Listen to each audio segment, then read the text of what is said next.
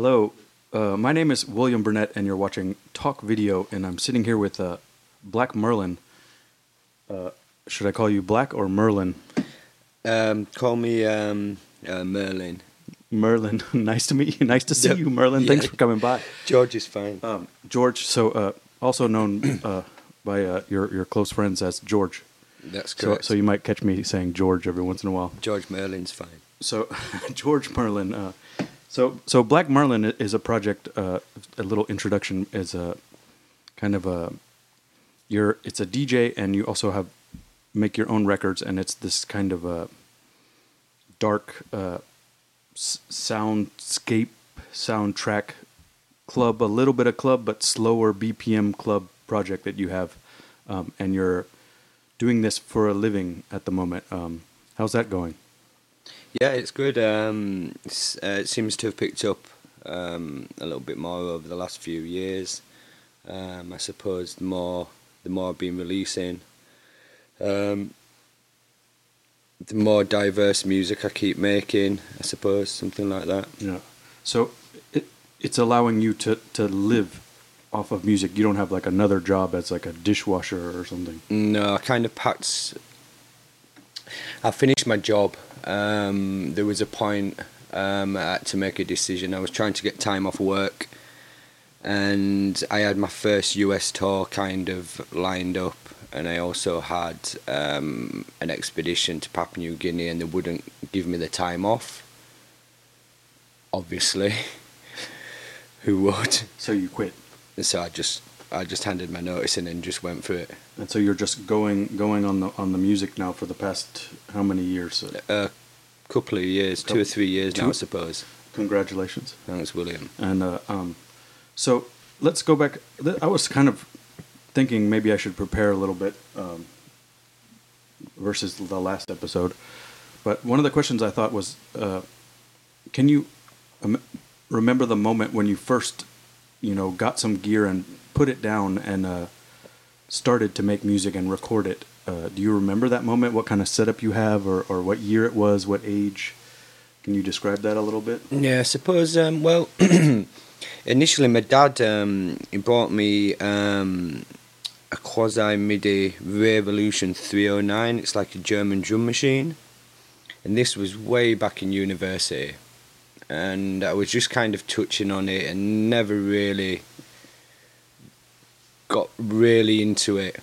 And then I kind of packed my university studies in Derby, England, where I was studying art, and I decided to move to Manchester and do a sound engineering course, which was absolutely no help to me at all, because I'm terrible at listening to someone teach me something. Really, I need to kind of battle my way through it and not really read manuals. I'm terrible at reading manuals.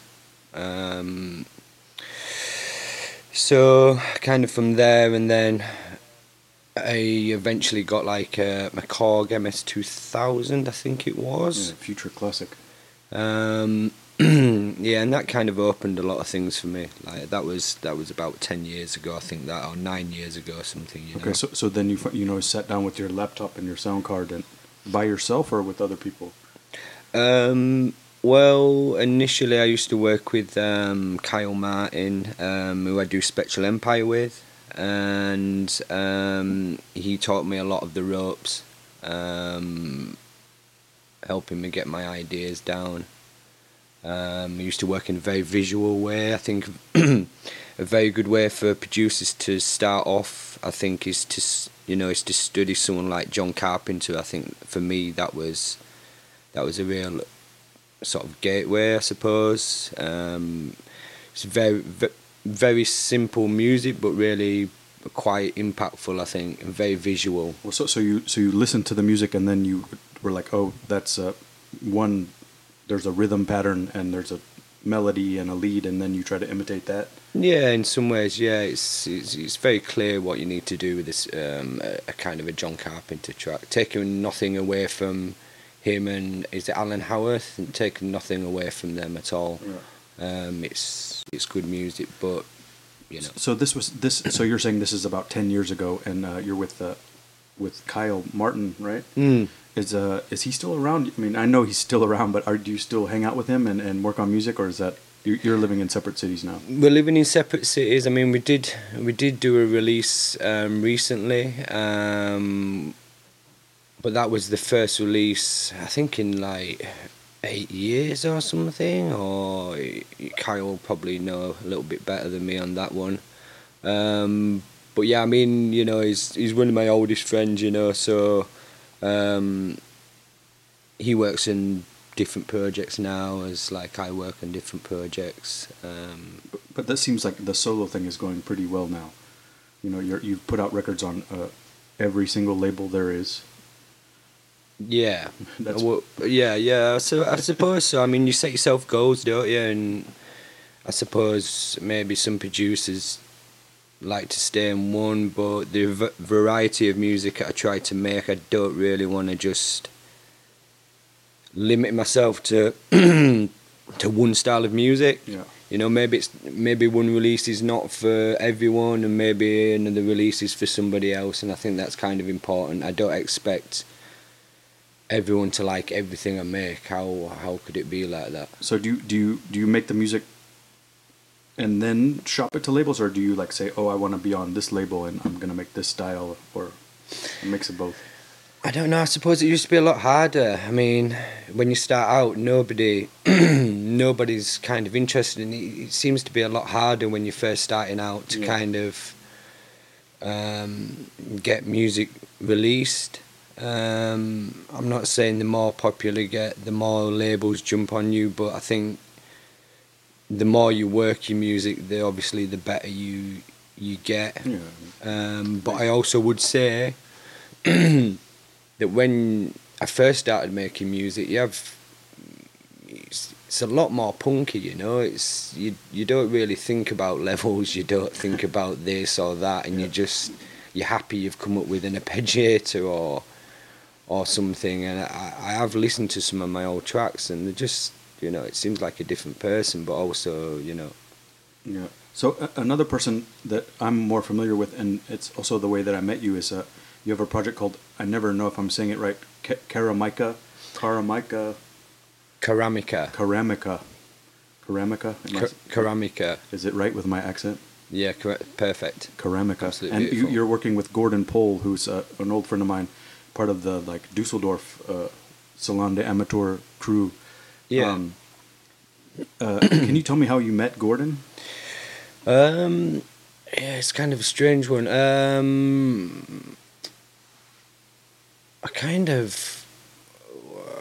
went to this went to the salon with Johnny, Kyle, and Taco, and there was quite a lot of people who were down there. I think Detlef was there, and Stable Elite guys was there, but Gordon was never there, and I think he really wanted to meet us.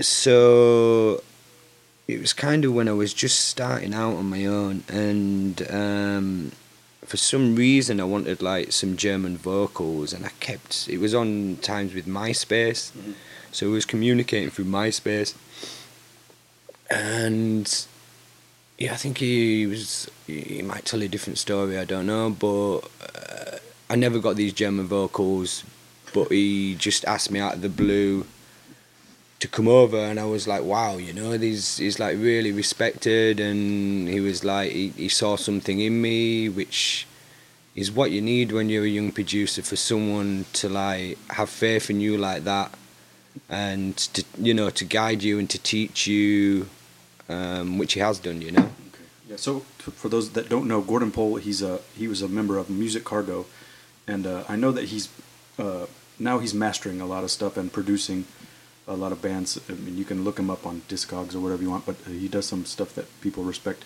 But he was DJing as a little kid, like teenager, like in Ibiza or Formentera with his father, and so he's been around the music scene for a while, and somehow he ended up in Dusseldorf, which is this scene, and he doesn't really people don't really know, but he's a part of it. You know, there's, you know, people that are more popular now. It's like Lena Willikins, him and they used to work behind the bar together, and no tapping on the table. They used to work behind the bar together. Detlef, who's Toulouse Tracks, was working there. Ralph from Unit 4 was going there. And then eventually Vladimir and this whole scene. But he's a part of this thing, but he's a quiet one. So just a little more information about this guy. Yeah, I would say that. And you're doing this project, Ceramica. Ceramica. One day I'll get it right. And then, which has come out now. You did a record on ESP Institute. Yeah. And there's another one coming now, I heard? We did originally with Andrew on ESP, and then we did a 12-inch on Neubau, a label from Vienna. Now, April time, we're going to release on Vladimir's label, Offer Music. Okay. So then the festival gigs are going to flow. I just try to get Gordon out of his little compound. He can bring the dog on the plane. Yeah, sure, that'd be amazing. He can just sit on the stage with earmuffs. Yeah. But so this is all the music stuff, and it's quite interesting. But we all kind of know how this works. You go in your house and you make weird tracks and you put them out on records. But another aspect of your life that has been very interesting to me that some people might not know that went into your music is that you were doing field recordings. And somehow these field recordings have taken you on some strange adventures. And one that you mentioned today when we were at lunch is that there's a volcano that you need to go back to, and I was just like, okay, can you tell us what volcano is this? Where is it, and why do you need to go back there? It's basically it's a collapsed volcano, which kind of last erupted something ridiculous like 100,000 years ago. So it's not a volcano as such with lava or anything like that. It's not active, but it's been taken over by jungle basically, so all around the walls and everywhere. So when you're inside, you don't feel like you're in a volcano, you still feel like you're in the jungle, but it's immense, it's huge. I mean, a helicopter would look like a pinprick if it was flying over the top of it. It's massive. And where is this? It's in Papua New Guinea in the Southern Highlands, and it's a very remote place. Is it like the volcano that formed the islands, or is it like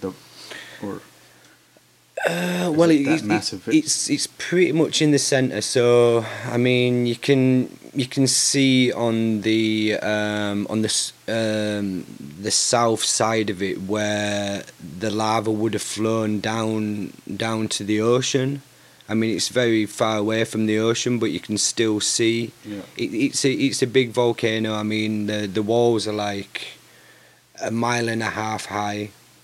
It's maybe a mile across. It's huge. It's really huge, and really, it's very, very daunting place to be. So you've been to this volcano once before, and you're recording audio and maybe shooting some video, taking some photos. Did you have like a purpose why you were doing it, and you weren't able to finish that, so you have to go back now, or what's going on? Like, why are you going to a volcano in Papua New Guinea? Well, initially, I mean, I've been 3 times to Papua New Guinea. The last 2 times I've been spending it with the Kasui tribe.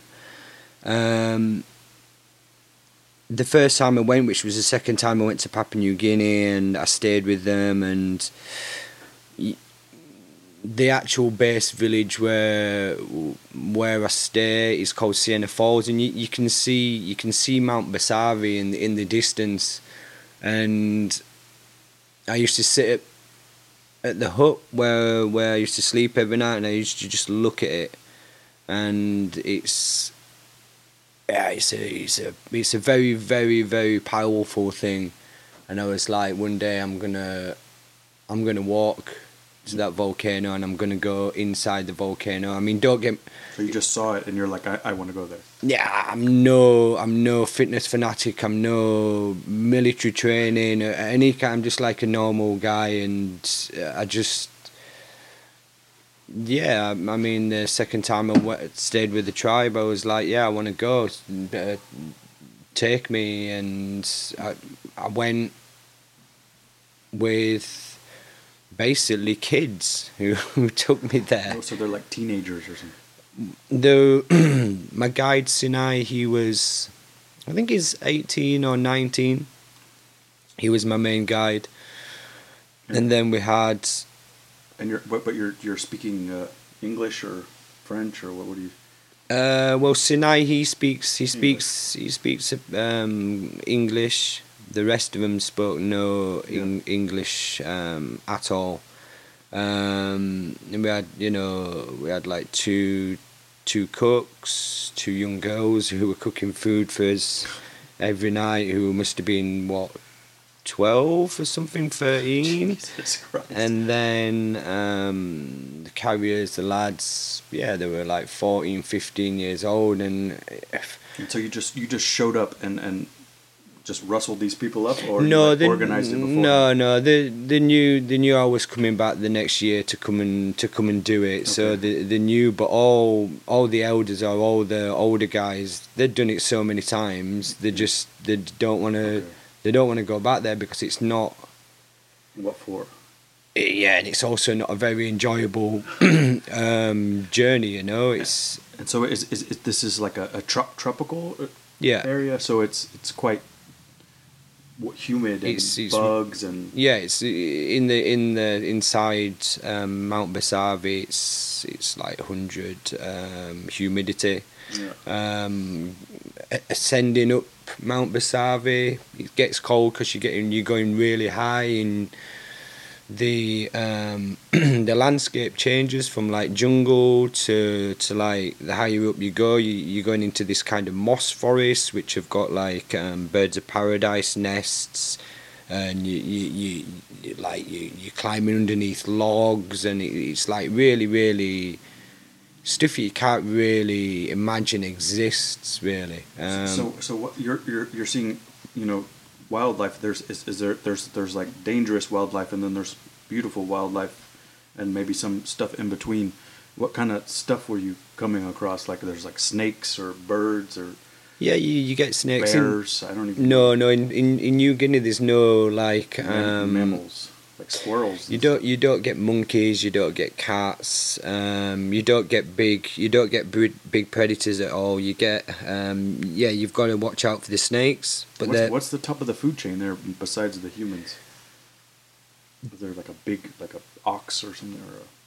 Probably wild boar. There's huge wild boars. Cassowary birds as well are very, very dangerous. They're like almost like emus, but they're very aggressive birds that will come after you. Yeah. Like a big ass goose. Yeah, like you get really, the eggs are like dinosaur eggs, like amazing things, sort of green eggs. I can't understand like why you're doing this. Like it's just a pure adventure or just. I don't know. It's just something. It's just I never thought I'd be doing something like this. It's totally out of my character to kind of do this. I'm quite a cautious person. Yeah. But when I'm over there, I just change into a different person. I feel kind of a lot more myself. You've got no. You're focusing in on the moment. There's so many things that can go wrong. They have to be 100% switched on and concentrating with every footstep. So do you think that other people should do this kind of stuff, or has it helped you? Yeah, it's definitely helped me. Yeah. And what, just to appreciate things more, or what's the? It's taught me that you've always got 2 or 3 more levels inside you. I've been to my absolute limits and more over there, and just it's too much. Even just the jungle, just going on and on and on, and it's just never ending. Just you've got nothing left in the tank, and you've still got it. You've got to keep going. You've got to keep going. So you brought everything with you. You bring all your food and your water, and you're not picking up some bananas on the way, or. Well, the food runs out pretty quickly. I do take survival food, these packs. But Just like gels and stuff. Well, you get like sort of meatballs and sausages and beans, but it's just like, like cans. It's horrible. Yeah. It just gets horrible. It gets so plain. So when one of them offers you a pineapple, or it just tastes like the best thing in the world, you know, you really appreciate food in some ways. Starbucks. Yeah, well, it's no Starbucks, but that would be, yeah. I mean, it's quite a change from your Western life. Yeah, yeah. And so you went on that trip and you made it through this. I guess it was on the second trip that you recorded more stuff, or you did that also. The second one you were more pro with the audio.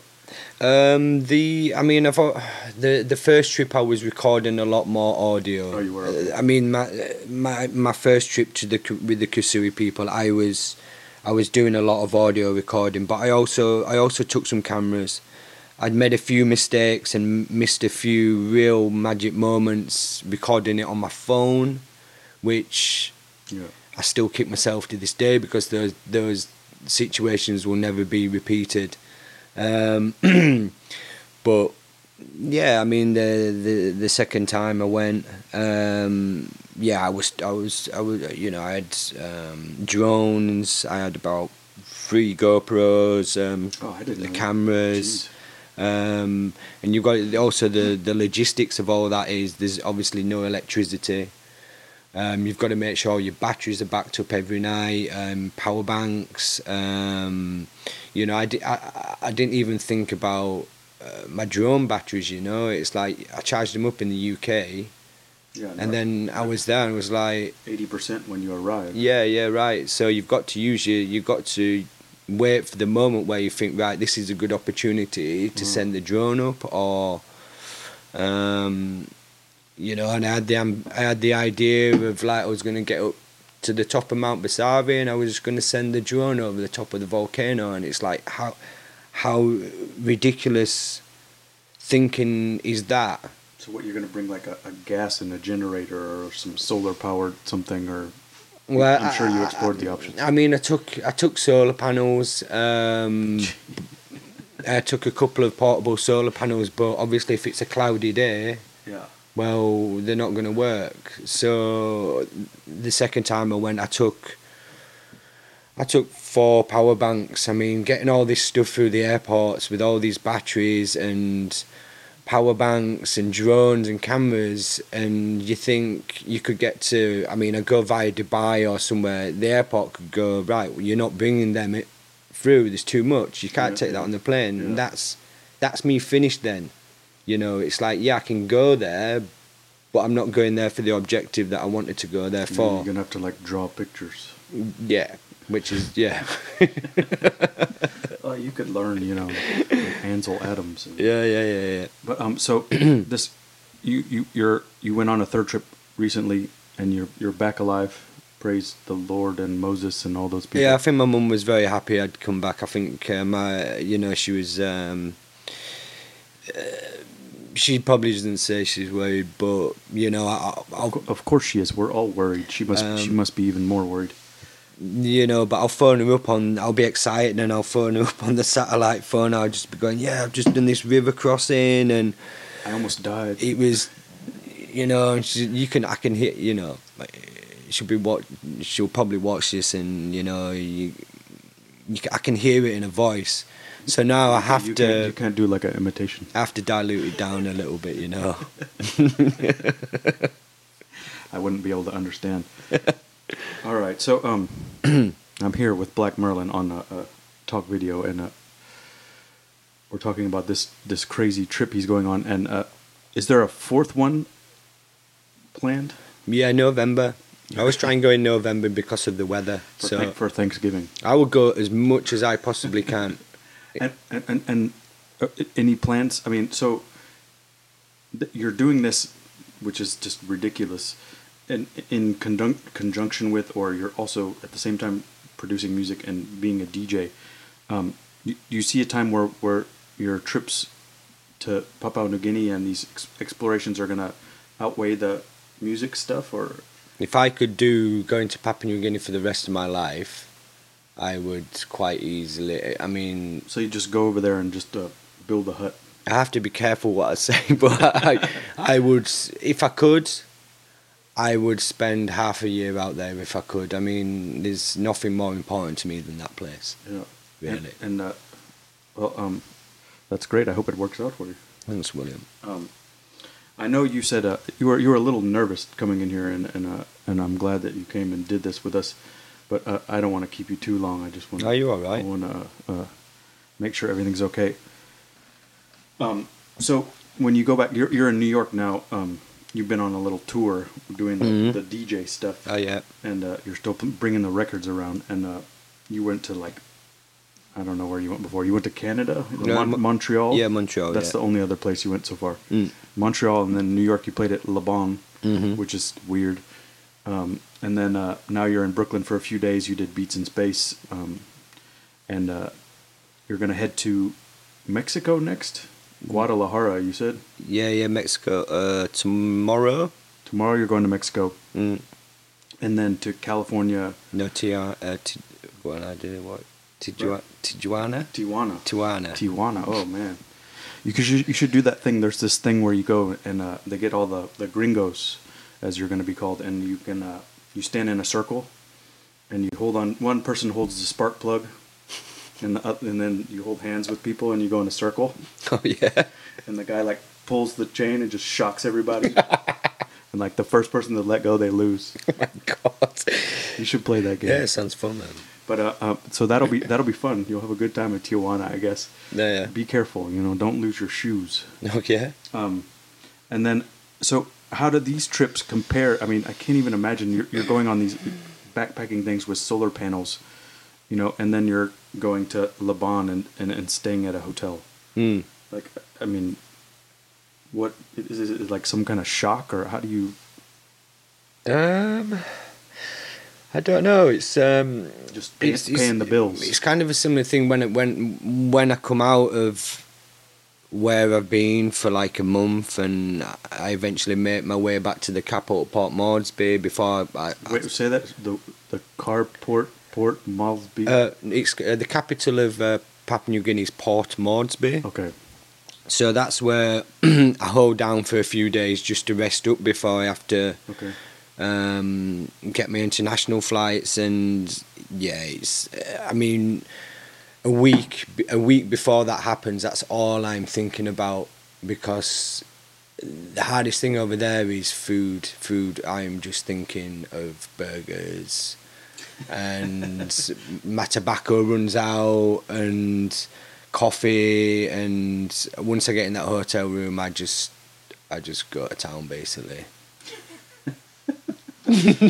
Oh geez, so I don't know, man. You got a crazy dream. It's kind of weird. I know that's kind of weird. So, is there a final product that you want to Is there you want to make something to share with people to show what a special place it is, or you want people to see your experience? Yeah, I suppose Yeah, there is. I suppose I suppose I'm working my way up to making a documentary, but I realise it's a bigger thing than I thought it was. I mean, I've got a lot of footage, and I will continue. Well, does it have to be a documentary? Can it be some sort of other thing, like somewhere in between? Some cross between art and. Yeah. I mean, the subject. Just throw it all. Just put it all together and let people watch it. I mean, the subject matter is amazing. I mean, the stuff I've got on film is incredible. Really, some really, really incredible moments I've got. And, just to go back a little bit to it, there was one time where they brought this... pass me the wine real quick. They brought this lizard, which I thought was a lizard. And it was about... I don't know. It must have been just less than a metre long, and they was telling me this was like a baby, basically, and it's this species that's not known to the Western world, basically. And So it's like a dinosaur or something. it's a crocodile, basically, that lives. It lives in the trees in the jungle. And this was the baby, basically, and you could see the skin that it wasn't a lizard. It was like really hard Yeah. thing, and they call it a Richard. They call it a Richard. So it's out there, and the BBC were going to send researchers in to go find it. Are they just joking with you and just saying that? Or? No, it's for this thing's for real. Richard. It's a they call it a Richard. And you have footage of the Richard. Yeah, I've got footage of the baby. Did you eat it? No. Surprisingly, it didn't get eaten because I've seen them eat like this thing called a woolly rat, which was it's like this big, and they caught them inside the volcano. So they have all. A woolly rat. Yeah, it was no rat that I'd ever seen. It was like a sort of. And you didn't have any? I passed on the woolly rat. Why? I mean, I'll show you pictures when this is finished, and you know, It's too ugly. yeah. So that species of whatever that was will only live inside the volcano. You have only species that live inside the volcano that they don't live outside the volcano. It's like Tasmania or something. It's got its own unique. Habitat. Yeah, basically, nothing can escape. Jesus. And I can't. I would have eaten the woolly rat. I mean, you know, I'm sure I'll get the chance to eat the woolly rat again, but on that particular you could occasion, probably make a burger out of it, you know, yeah, or something. yeah. I don't know. Well, we kind of ran out of food at that point. We only had rice left, so they had to go find some food, really. And you just had rice. Yeah. Oh, all right. I don't know where we go from there. You know, you're eating woolly rats in Volcano, and now you're in Brooklyn drinking natural wine. Yeah, it's nice wine. Quite a luxurious life you're living. Thanks. So what's next when you go home? What's the next? What's besides the trip to? What about your music stuff? You got some stuff coming out people can look for and buy. Yeah, I mean, there's always stuff coming out. I need to maybe a little bit slow down on my releases. Maybe not. I don't know.